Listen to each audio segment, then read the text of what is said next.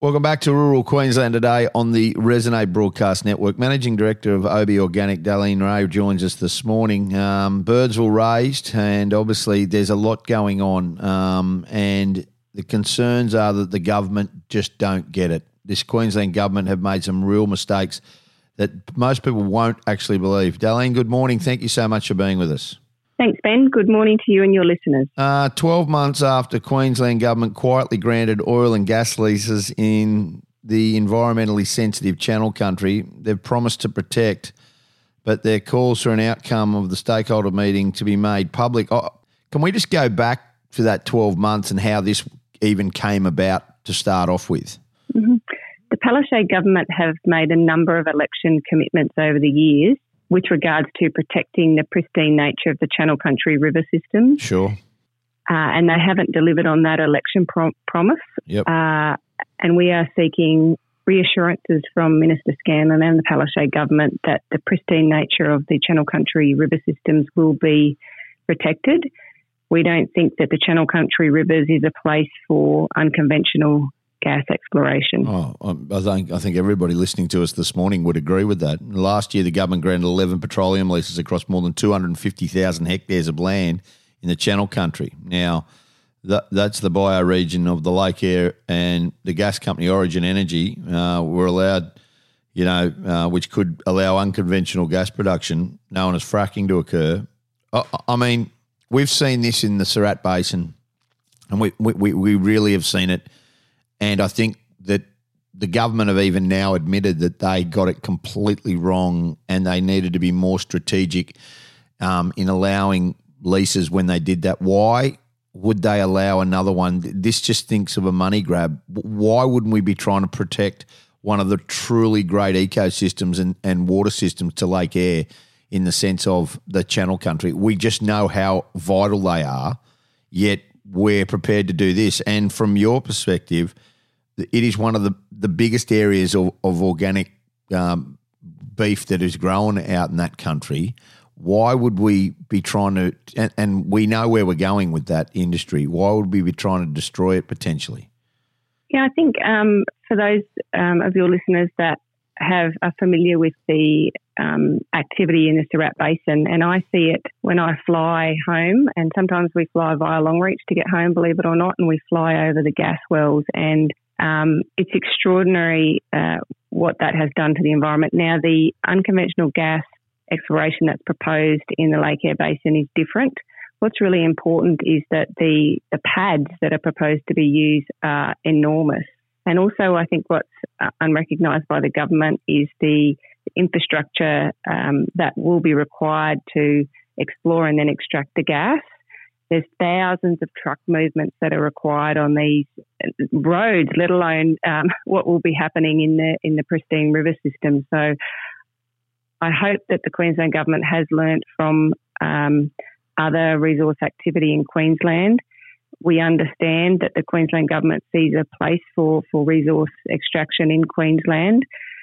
Our message to Minister Scanlon and the Palaszczuk government is that unconventional gas exploration doesn't have a place in the pristine river systems of the Lake Eyre Basin. It is unique. There's nowhere else like it in the world, and it is a place where there is a lot of pastoralism and, importantly, organic beef production.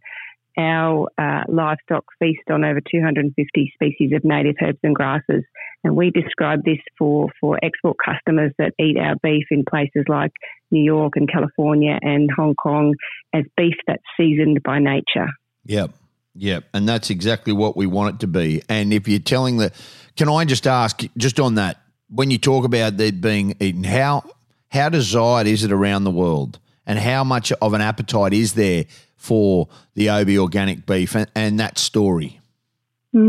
Well, we've been exporting for over 25 years. OB Organic was founded in the Lake Eyre Basin in a little place called Thargomindah in Western Queensland. Yep. And our first kilo of beef was sold into Japan. And now it's available from places as far-flung as Riyadh in Saudi Arabia, California, and into Tokyo in Japan. So what families are seeking when they're buying OB Organic is beef from Australia that's guaranteed to be clean and safe. And what they're buying when they buy certified organic beef is beef from livestock that have been free to roam, choose their own diet, sure, and guaranteed to be free from HGPs and other nasties. Yeah, and that's the biggest thing. Do you see, for me, and I lived it firsthand in the Surat Basin through Condamine and in that country, and I just think we got it so horribly wrong. And I understand that both industries need to work, but we've got to be able to protect the important parts of our country and the fabric of some of our pristine country. We just have to be able to do that. And we didn't do that in the Surat Basin. We just didn't. But do you think that with enough noise that potentially the government might, I suppose they're not going to retract their obviously initial gas licences, but do you think that they might not grant any more because if we make enough noise, or they are on a mission at the moment and there is room for expansion if it works and it's done in their eyes deemed proper? The Palaszczuk government have committed to protecting the pristine nature of the Channel Country river systems, and what they have done over the last few years is do some consulting with potentially stakeholders who will be impacted. Yep. That process hasn't been as transparent as I've experienced in other consultation processes, and we hope that it will become more transparent. My understanding is that through that process they have, it's bleedingly obvious that this is an area of Australia, if not the world, that needs to be protected. The Queensland government has an important responsibility not only to that bioregion but also to the people that are further south. So for those people living and working and traditional owners in South Australia, the Channel Country River system is a vast area. It starts in northern Queensland and flows through down into Lake Eyre in South Australia, and there are so many traditional owners, stakeholders, the tourism industry that rely on free-flowing rivers. Yeah, unbelievable. I cannot believe that we are in any way, and I mean this, that we are putting ourselves in any way at risk. I just think that, to me, this is something, it's iconic. I mean, that system that runs to Lake Eyre, we've seen it all. We know how to protect it no matter what, and no matter how hard that they think they need to grant leases, it just shouldn't happen. And if they are going to do it, they need to consult the people around it and who are involved in the community, and they're not doing that. We're going to chase that up a bit more. It's a real concern. Thanks so much for being with us. Obi Organic Managing Director Dalene Wray, I really appreciate your time.